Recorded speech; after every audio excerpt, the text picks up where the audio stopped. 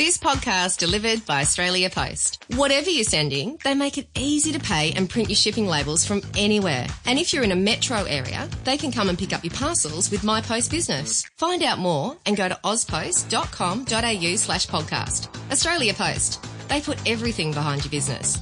Now, time for the show.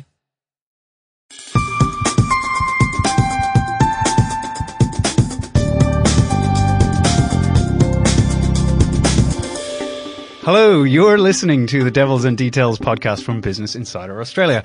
I'm Paul Colgan, and I'm here, as always, with David Scott. How are you, David? I'm great, Paul. Thank you, and great to be back again. Our guest this week, we're delighted to have on the show Justin Fabo, who is currently a senior economist at Alpha Beta, an economic consultancy based here in Sydney. A really interesting company. It was founded by Kevin Rudd's former economic advisor, Andrew Charlton. And Justin has had a pretty illustrious career in financial markets in a range of different places, including the RBA. Justin, welcome to the show. Thanks, guys. Pleasure to be here. Look, we've had get straight into it, another blockbuster monthly employment report from the Australian Bureau of Statistics. David, do you want to talk us through the numbers? This is now starting to look like a bit of a trend that Australian job creation is going okay. Yes, there wasn't very much not to like about the report. Unemployment at a more than 4-year low. 42,000 jobs created, of which more than them were actual full-time roles. Hours worked spiked. One of the few flies in the ointment, you might say, would be underemployment and underutilisation in the labour force, which has been contributing to what we're seeing with low wage pressures recently. That is still fairly elevated compared to historic norms, but all things being equal, it's a very solid report card. Yeah, and Justin, you look very closely at the labour market on a regular basis. What are you seeing when you look at this? Yeah, I love the labour market stuff. Rich source of data and gives you everything. So what are we seeing? I guess over the last couple of months, really been shaking our head, probably a few months ago actually, at the weakness in the labour market numbers coming out of the ABS. So looking at that and going, on that one hand, is that telling us something about the economy that the other indicators weren't? Or were they basically just wrong and would see some catch-up to the rest of the indicators? So I think now there's been a bit of indication there that we've seen this catch-up in the jobs growth numbers and the unemployment rate to some extent to some of these more positive numbers. So I don't think anyone can get super excited about the strength in the numbers because there probably is that element of catch-up and telling us what we already knew, really. The question now is about going forward. Can this be sustained for more than the next couple of months in terms of the strength in the numbers? That's the key question for me. Because with the unemployment rate at 5.5, that still basically means an awful lot of slack, and some of those what appear to be now increasingly looking like embedded structural challenges for the economy would persist, even if you did get it down a couple of more basis points from there. Yeah, and I think that's right. I mean, the RBA put out a useful piece today as well on their estimate of the so-called NAIRU, that horrible term, i.e. the level of unemployment where you start to get a bit more inflation, or that's the theory anyway, and that's around 5% is their best guess. So we're not massively away from that full employment rate. But as we've seen in other countries, that's a little bit meaningless at the moment. We're not getting the meaningful pickup in wages growth or inflation. So there's something different going on this time, globally. Some of it's probably structural as well as cyclical. So, I think here, though, I think David's already kind of hit the nail on the head. The underemployment numbers, you can't really ignore anymore. They came down a little bit. And thanks to an upward revision to the prior quarter's data as well. So it's it was 8.7 previously, it got revised up to 8.9. This quarter was 8.8. So Still much of a muchness, but it's still very elevated compared to what it is. And unfortunately, it's still trending higher. Yeah, I mean, the hope there is, and I guess this is my hope as well, that normally, historically, the underemployment rate tends to it's always higher than the unemployment rate. It tends to move with the unemployment rate. That hasn't happened in the last couple of years. So again, there's that conundrum in the labour market that something different is happening this time and probably is a little bit structural, that firms are clearly shifting around people's hours of work a lot more than the heads than they did in the past. Yeah, I think one of the things that we published today, just some research from Macquarie Global Equities. There's a guy based in Hong Kong called Victor Schwetz, who tends to write very provocative sort of takes on. Was this the gentleman who said that we should go to Mars? Yes, to go yes, okay, he did. He said that there's so much. His theory.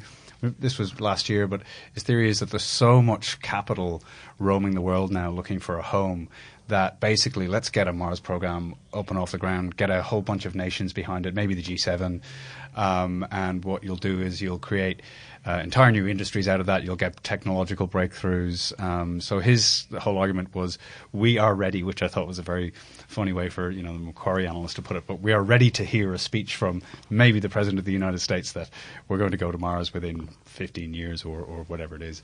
But his take on what's happening in developed economies is that through technology is compounding this issue with what he refers to as financialization, over financialization. So low rates globally, being implemented by central banks over a period of decades to where we are now. And we'll talk about the Fed a little bit later. Finally, at sort of 1.25%, surprise. These low rates created this vast amount of capital, but then you also have all of this technological disruption, which he says appears to be unlimited in its reach, right? So that you transform, territory by territory, you transform the retail sector, service provision, manufacturing supply chains, and the equations for all of those kind of things. So his theory is that basically if you kind of use the old frameworks for analyzing how, like the industrial era frameworks for analyzing how things like the Nauru, where they should be, that those tools are no longer fit for the task of thinking about how things are going to look in the future. Yeah, and that certainly might be the case in the short term as well. So on this kind of automation technology story, we've been spending a couple of months actually looking at this issue for a client of ours, and ultimately, I guess our conclusion is more positive than most people talk about. But it's certainly been the case that through history, when you have these kind of these positive productivity shocks, technology shocks, automation, whatever you want to call them, that initially in that first initial period, maybe the first few years, they can be a bit negative for the labour market and wages and households and consumers. It's ultimately then, once it all settles down and people's spending patterns change and the pattern of the economy changes, that you get that new jobs growth that we don't even know about more down the track. So maybe that's the case at the moment, that some of these effects are a bit bigger than maybe we realise, because it's happening in real time. We don't know, but I do wonder too if some of this is still cyclical. We're still kind of at the tail end of the shadow of a pretty bad financial crisis.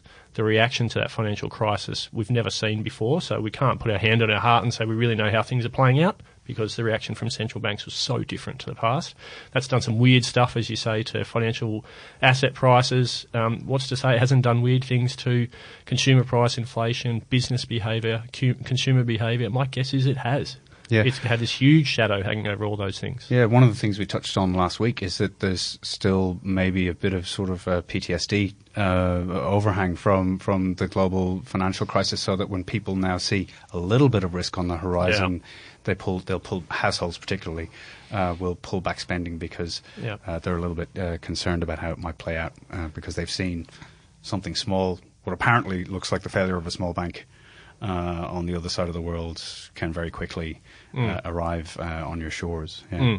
And that might be the case particularly in Australia, where there's still a lot of other stuff going on in the economy, that the economy is still kind of muddling along. But, I mean, in the other economies, look at things like consumer confidence, they've recovered a lot in the major developed economies.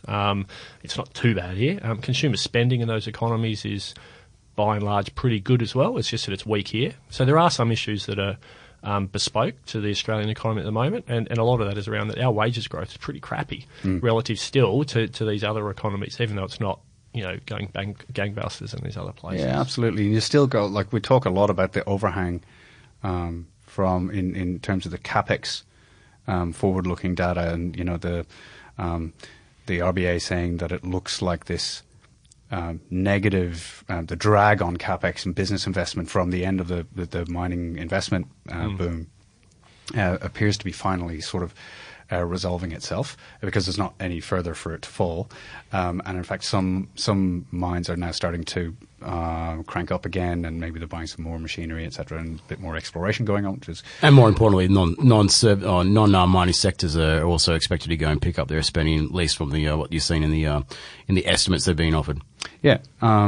So we're getting a bit of that, and maybe we're starting to see now finally the first signs of this reconciliation we've seen in an important divergence over the last maybe 12 months. You guys can tell me, it might be more, but this divergence between business confidence and how businesses are thinking about the future in the surveys, and then consumer confidence, particularly in the last 6 months, which has just been falling steadily.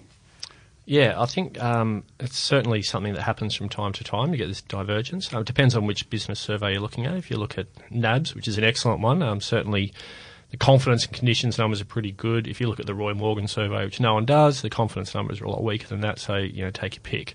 But you're right, that it looks like consumers are a bit more pessimistic at the moment than businesses. Part of that might be that profitability across the business sector, not just the mining sector with commodity prices bouncing, but in the non-mining sector, that's improved, so that's good for perceived conditions and confidence. But on the other hand, we've got wages growth still kind of sputtering along really at pretty low rates. A little bit more inflation, at least at your headline level, so real wages growth has just gone back a tick. So households are looking at their debt and all those kinds of things, and their confidence has just come off a bit. So that might wash out going forward, but at the moment that doesn't seem to be a huge problem when it comes back to things like what it means for jobs at the minute. Yeah. The other thing that businesses are really getting a kick from is public spending. Public spending, and maybe we'll come back to this, but public spending... Oh, I think this is a really growing, interesting... It's 23% of GDP, and it's been growing at 4-5% in real terms the last couple of years. I don't think anyone's really picked up on this. And a lot of that is flowing through directly into the jobs numbers and the wages numbers a little bit. And a great bit of upward pressure, because I think if you look at the breakdown... the wage price index, public sector is doing something like 2.3% versus private at 1.8. Yeah, 40 basis points above. Yeah, well. Yeah. But a lot of it's bums on seats. So the last time we had industry employment data from the ABS, and we'll get it next week, but over the year to February, all of the increase was public employment, all over the last year. Wow. Now that gels with the breakdown in GDP numbers as well. So this rhetoric from the Commonwealth level about restraint, and they don't do most of the spending, it's the states that do most of the spending. The states, particularly Queensland, you saw it the other day, Victoria and New South Wales, at different kind of levels, they've come out and said, actually, there's not a lot of restraint at the moment, maybe in the out years, but not at the moment. Their spending's actually growing quite quickly. And I'm talking here about their consumption numbers, their wages, but then on the back of that, the investment numbers are picking up pretty sharply. So, obviously, a housing boom as well has helped Victoria and New South Wales, and also the coal revenues as well from Queensland. We've seen recently the twin price spikes have obviously flown into the coffers as well, so that's no doubt helping. Yeah, definitely. Yeah. And I think it's interesting because, I think when back in 2014, when you had the Hockey Abbott budget, which basically just cut, they planned to cut spending too fast, planned to rein in spending too fast, and when the economy's soft, I think it's entirely reasonable for the government to be able to step in and cushion some of that blow, absorb some of it. And, particularly if they're going to start, pulling in welfare payments, that is going to have flow-on effects, not just for the contraction in the government's contribution to the economy, but also then the flow-on effects for the consumer sector, household consumption, etc., because people don't have as much, money flowing through their pockets. And we're not talking about only about people who are on the breadline here. We're talking about families getting family tax benefits, childcare rebates, all that kind of stuff, which does help with household spending and people's ability to sort of think that, well, we're kind of okay on the household budget on a day-to-day basis. And I think it has been interesting, this change we've seen now this year from the Turnbull government, which is, okay, we actually need to start having a sensible conversation, or try and have a sensible conversation. It is Canberra politics after all, but try and have a sensible conversation about the role of the public sector borrowing in the economy. So, to your point, this has been very supportive over the last few years. Yeah, definitely. I couldn't disagree more, and I think it's important to remember that it was probably only a year ago or 18 months ago where a former governor and the now governor were both out there saying we could do with a bit more public spending in the economy. I think they were mainly talking about investment and productive investment, but just to take some of that pressure off monetary policy, which not everyone agrees with this, but it certainly has, at least for a while, taken a lot of the pressure off monetary policy to do more. And no one really, I think, could argue strongly that we've needed a lot of that over the past year because of what's been happening in the housing market. Now, that might change, but I think the mix between the macro policy levers, fiscal and monetary, it's been working better over the past year than probably it was beforehand. Yeah. Look, I think one of the things that I just want to cover off is a couple of quick sectoral areas. One is you've been doing some interesting, I saw some interesting research from you on the outlook for the retail sector. Second biggest employer, I believe, by industry after health.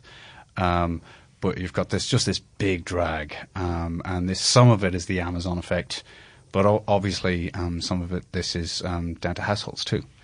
Yeah, a little known fact about the retail sector in terms of employment is for about 10 years now, nearly 10 years, the level of employment in retail hasn't changed. It's gone up, it's gone down, but in net terms it hasn't changed. The economy's come through that okay. Now clearly there's this structural change that is happening in consumer spending and saving, and the retail sector has had a big impact on the level of employment. Like, given it's the second biggest employer in terms of heads, that's actually something we've dealt with pretty well. For that not to have changed for a decade, that's huge. Luckily health's taken up the slack there, but I think the key one here is wages.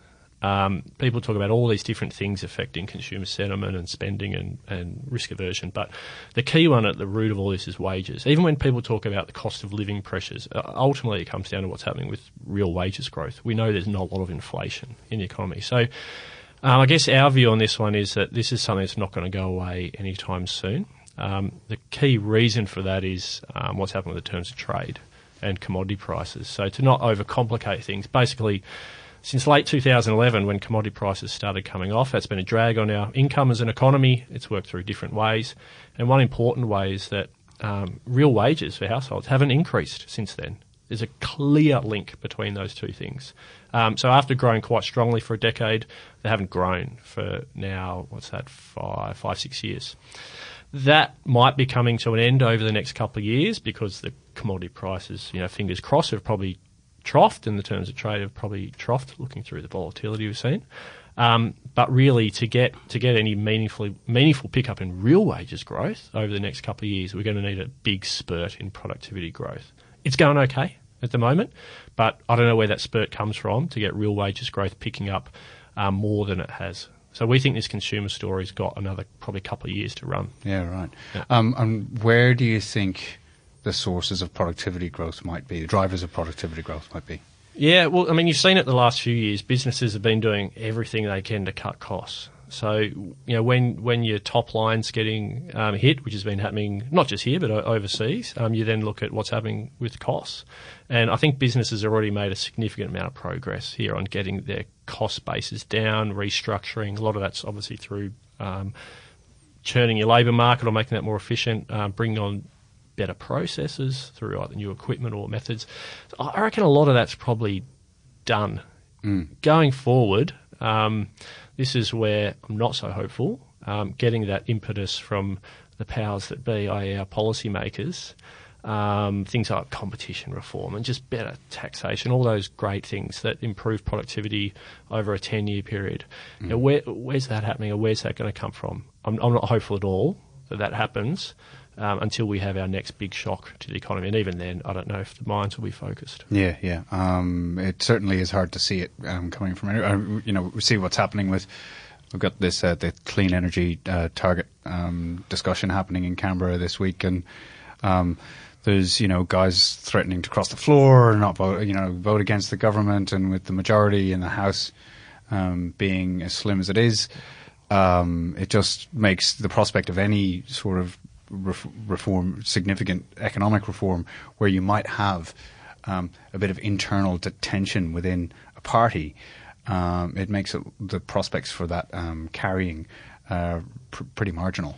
Yeah, and I think I know there's political kind of constraints here with the setup in Parliament at the moment, but one of the things I think, and we're partly to blame as voters, that I think we've got this attitude now that there can't be any losers from reform. Yeah. Because for 15 to 20 years during the good times, whenever there was any decent reform, there hasn't been a lot, but even when there was, everybody was either overcompensated or, some safety net was put there so no one went backwards. You can see it with the schools argument at the moment. I mean, exactly. Take a bit of money away from some schools that have been overpaid and, oh my God, you can't do that. It's on the front page of the paper. It's ridiculous. And they're well-funded already. Yeah. And they're just going to get less proportionately. Yeah. But it becomes, oh my goodness, and Turnbull at war with, But this is a big problem, I think, going through all the policy debate, that the first thing they go is there cannot be losers. And voters then go, oh, there cannot be losers. So any good reform, you look at the ACT with the great reform they've made to stamp duty and land tax, the moaning from people who've had to pay a bit more, even though there's been compensation there in that scheme for the people that need it, the moaning is just unbelievable from people that are well off. Including a senior political correspondent for one of our newspapers. Yeah. So they won't be complaining if they have to go and move to the ACT anytime soon, and they avoid the stamp duty. So I'm sure they'll be happy about that. Exactly. So anyway, I think that's a big problem. That there can't be any losers is a big problem with our policy debate, and it's going to really hold back any meaningful productivity reform. Yeah, just to my mind, the solution there is an election where you get a government returned with a significant mandate and, if not control of both houses, a significant majority in the lower house, and then something that looks workable in the Senate. And right now, you don't see that being a realistic prospect. Yeah, I hope you're right. I'm pretty apolitical, so I'm not sure who gets that, but the other issue is the lack of bipartisanship, I think, as well. That's probably not too great. So, I don't know. Under any scenario for the next 5 years, I'm not too hopeful we're going to see much improvement here. Yeah, and default rejection of any of the other side's policies, even if they're reasonable or sensible or whatever, Yeah, exactly. So, David, just quickly, Justin mentioned commodity prices there earlier. It's been another rough week for iron ore. Oh, it has. You can keep your eyeballs in your socket from the various gyrations from day to day. It's quite wild if you follow it as closely as a lot of the people who go and read my iron ore stuff, which is pretty granular in nature. Iron ore obviously fell to a more than 11-month low, off about 44% from the highs seen earlier this year. Coking coal's been hit pretty hard as well. It's still sliding. So, in terms of trade, obviously we're probably going to look at a pullback, not only in this quarter, but potentially maybe the next quarter as well.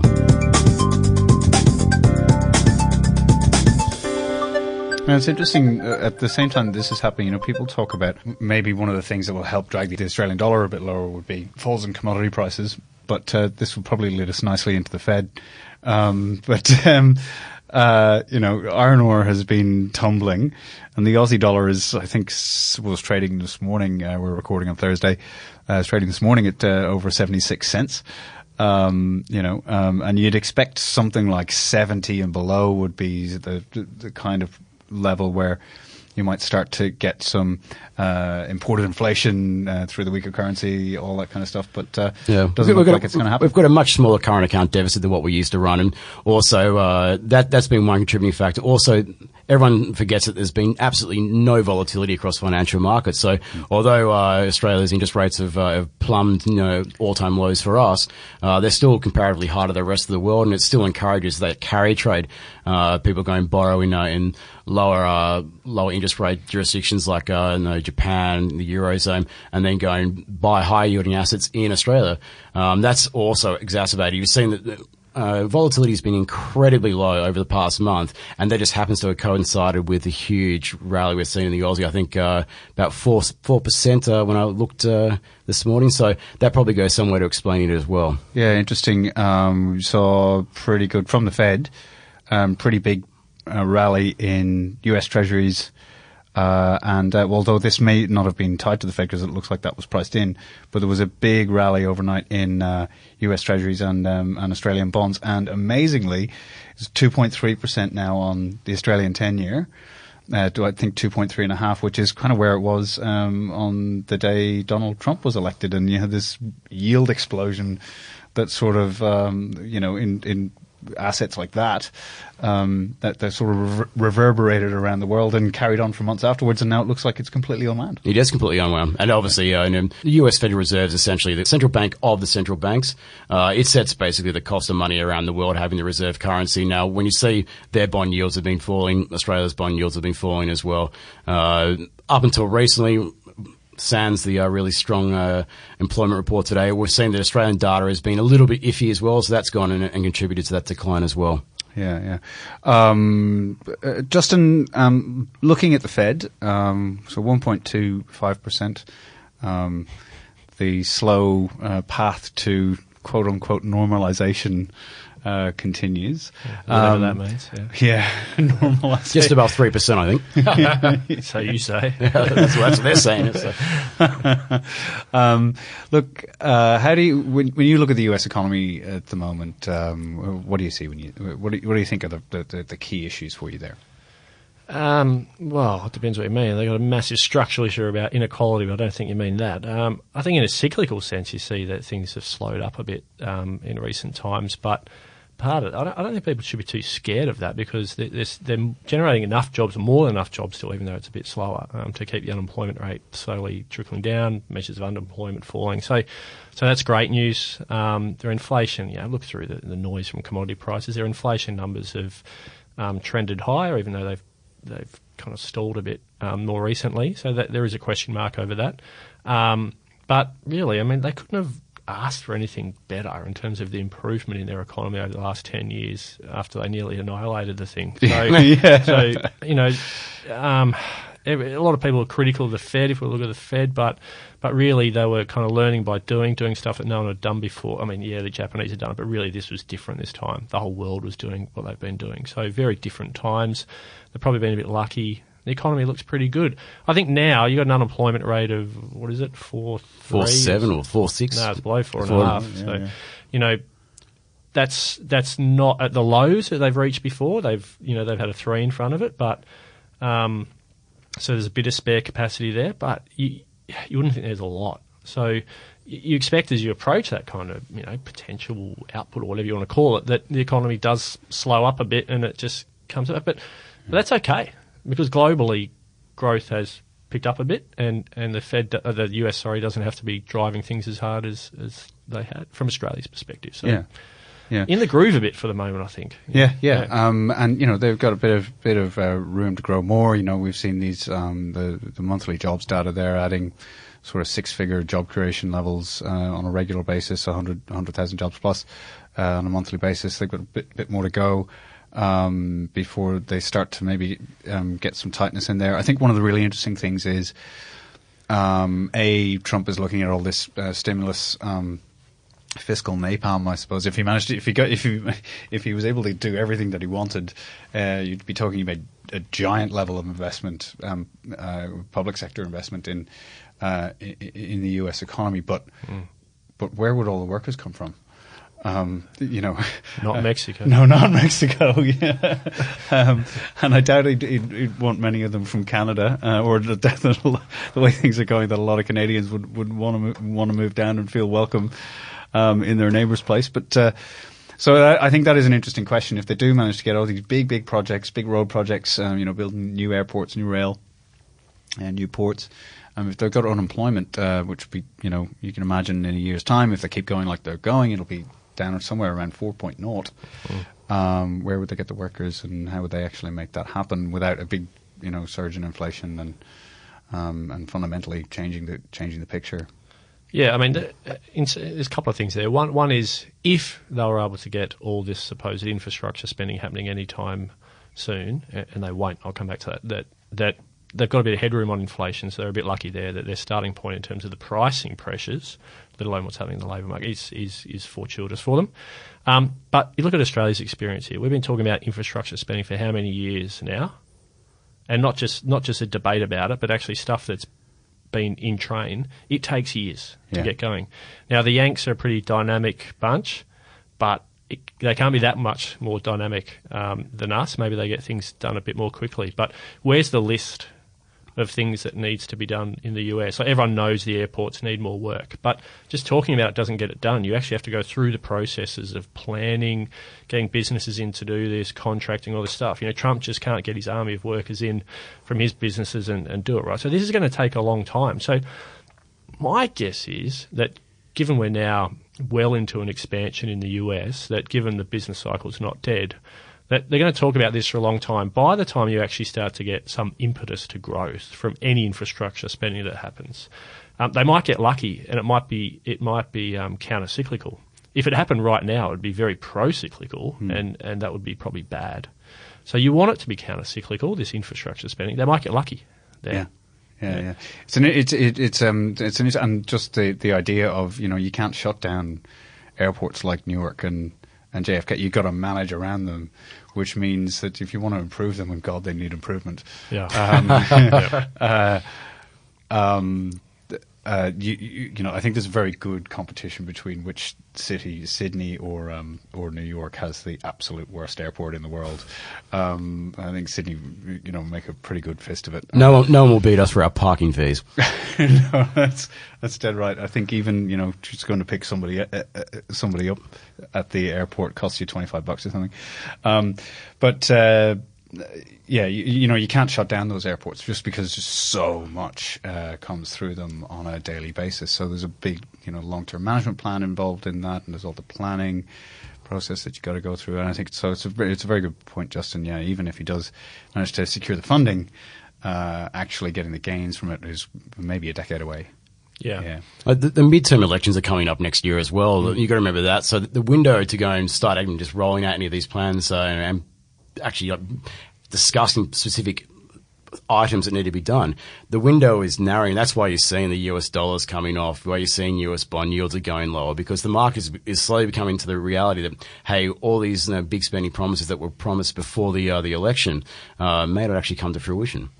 Yeah, it's certainly going to be interesting. And also, it is the Trump presidency, so I think we can guarantee there'll be some surprises from time to time along the way. That's one of the biggest issues as well, is that there's been so many distractions that the whole talk about policy and the need to implement this infrastructure plan has been lost because it's talking about Russians and this trip and who he met where and what. Like that stuff is just constantly whirling around in the background. It's not allowing to actually move on and do what they intend to do. Yeah, I think it's fascinating. Now, just quickly, want to look at one thing very important back here in Australia. Justin, we've seen auction clearance rates steadily falling last few weeks, particularly in Sydney and Melbourne. Yep. I think this would probably be something that a lot of people were sort of on the policy side were hoping to see. A little bit of heat coming out. The banks have been increasing, controls and in some cases stopping new loans to investors. So it looks like that activity is visibly slowing down. Can I ask you how do you see this is playing out? Because clearly some heat needed to be taken out. How do you see, in terms of what the high-frequency data is telling us, how do you see this is progressing? Yeah, I mean, in terms of the incoming data, you're right. The best real-time indicators of what's happening is the auction clearance rates, at least in Sydney and Melbourne, not broader than that. Some of that weakness is seasonal. Around this time of year, you do get a bit of seasonality in the numbers, but even accounting for that, which I've had a crack at, the clearance rates have come down. Nationally speaking, a reasonable amount, but they're still at levels that during normal times, not during normal times, would still be consistent with pretty solid house price growth. Now, what's happening with house prices, who knows, with some of the issues with some of the measures, but it looks like in at least Sydney they've kind of broadly flattened out. It looks to me, again, there's a lot of seasonality in those numbers, but it looks to me that in are in June, halfway through this month, that we'll probably get a fall even after the seasonal influences in Sydney and maybe more broadly than that at the national level. So that's okay. Don't be scared of house price falls.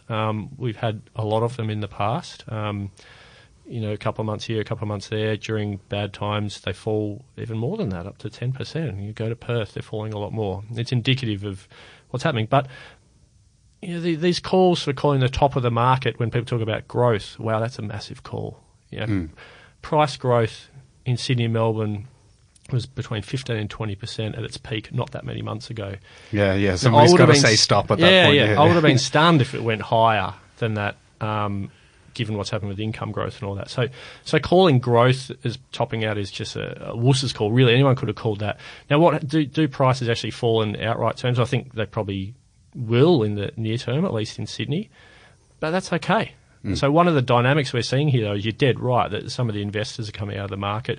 I think I'm kind of somewhat in the market at the moment, so I'm getting a lot of intel myself in my inbox from real estate agents and chats, and across the board they're saying things have cooled, and they're being a lot more proactive now, looking for business. So that the buyer demand has cooled right off around Sydney, and it's not just investors, it's owner-occupiers too, because I asked them, and they go, the investors aren't in this segment of the market, it's owner-occupiers. So I think when people talk about this fear of missing out a couple of months ago, I think there was an element of that in the market. Now that's transitory, right? So that has cooled down. What the regulators are doing has probably helped prompt this a bit, I think. Now, how much of it's natural? A lot of it's probably natural. You can't run at 15, 20% house price growth, right? Yeah. So my guess is going forward, it's probably more a hope than anything, is that this is not good for anyone except for investors who own more than one property. So I think hopefully a period of negligible dwelling price growth in Sydney particularly, and maybe Melbourne, would be a good thing for everybody for even a year or two. I do want to share with you, just thinking about real estate agents and so on. I saw, these sort of small, schmickly produced promotional videos for a particular agency or a group of agents. And it was these guys. I won't name them because it's too embarrassing, but there was this guy, part of the scene was, of course, we've had some major news events around the world in 2016. It was around about Christmas. And he's sitting there, and he's in blue trousers, brown shoes, no socks. And he's sitting there explaining, we had the major news events of the year around the world. We've had some major news events. We've had the election of Donald Trump and, of course, Brexit. Well, here in New South Wales, we've had changes to the accountability measures for real estate agents. I mean, sure, just go from, earth-shattering geopolitical events to minor regulatory changes for the real estate industry, because clearly that was as big as Trump in their world. Dave, just on that seasonality, you did a chart a couple of weeks ago, which is great. Just points out this little May, sort of June period that we get from time to time. In fact, I think stretching back several years now. 6 years. Yeah, that's 6 years. Yeah, and I must say that I'm not going to take credit for the chart. It was CoreLogic who came up with the chart, but it just showed that there was generally a seasonal lull that you saw around May before picking up again. But looking at the figures we're seeing in June, as Justin alluded to as well, that weakness that we saw in May is now extended into the first half of June. So there's every likelihood that you might see a prolonged period of flatline, or maybe even, God help us, negative growth for a little period of time. But anyone who's owned Sydney, even for like the last 2 years, would not be concerned by that whatsoever. That's right. Because you'd be 15+% compounded over a couple of years. So you're kind of doing all right. So a pullback of a few percentage points is you're not going to sweat it, right? And let's remember, the last couple of years, investors have been accounting for something like 55% of new housing finance in New South Wales, so higher in Sydney. Not quite that high in Melbourne, but the numbers have been rocketing higher. So having that pullback is good for everybody. And don't forget about the humble owner-occupier or person trying to get in the market, not just the first home buyer, but other normal people who aren't screwing the taxpayer to get housing well. So when we've seen this in the numbers, that the housing finance numbers for owner-occupiers, for those looking to actually build a place or buy a new place, they're still trending higher. So that's good news that balance is coming back into the market. Our politicians obviously aren't going to talk about that because they don't want to do anything about housing investors or nothing more than around the edges. But for the vast bulk of people out there who aren't investors, so 85% of households, I think this more normalness in the housing market will be well received over time. Yeah, absolutely. I think that's a really good point. Okay, we'll wrap it up there. You've been listening to the Devils in Details podcast from Business Insider Australia. Our guest this week has been Justin Fabo, senior economist at Alpha Beta, an economic consultancy here in Sydney. Justin, thank you so much for coming on the show and sharing your insights. That's good fun. Thanks, guys. And also on the show, David Scott. Thank you, Paul. And just a quick note, for those who don't, make sure you follow Justin on Twitter because he's one of the gurus when it comes to charts. If you like charts, this is your man. So people go and talk up me and say, like, oh, your charts are great and everything. No, trust me, I'm the absolute Padawan compared to this man. So make sure you follow him on Twitter. Actually, I do want to call out one. Was it this week? Floor space under construction in China against the iron ore price. Yeah. It was a pretty amazing fit. Yeah, you would have seen it before, but anyway, I like to show you some favourites. Another one being Macau gaming revenue growth, another great fit with Chinese data, so follow that closely. Yeah, right. Probably the most timely data you'll get, actually, Macau gaming revenue. And so, I love a chart and have a bit of fun. Take requests as well. Fantastic. So Justin Fabo is on Twitter, as is David Scott, and you can find me, Paul Colgan, on there as well. You can find the show on iTunes, where you can rate us and leave us a review. We're on the web at businessinsider.com.au, or on Twitter too, for the website overall at BIAUS. The show is being produced by Rick Salter. Thanks, and we'll catch you next time.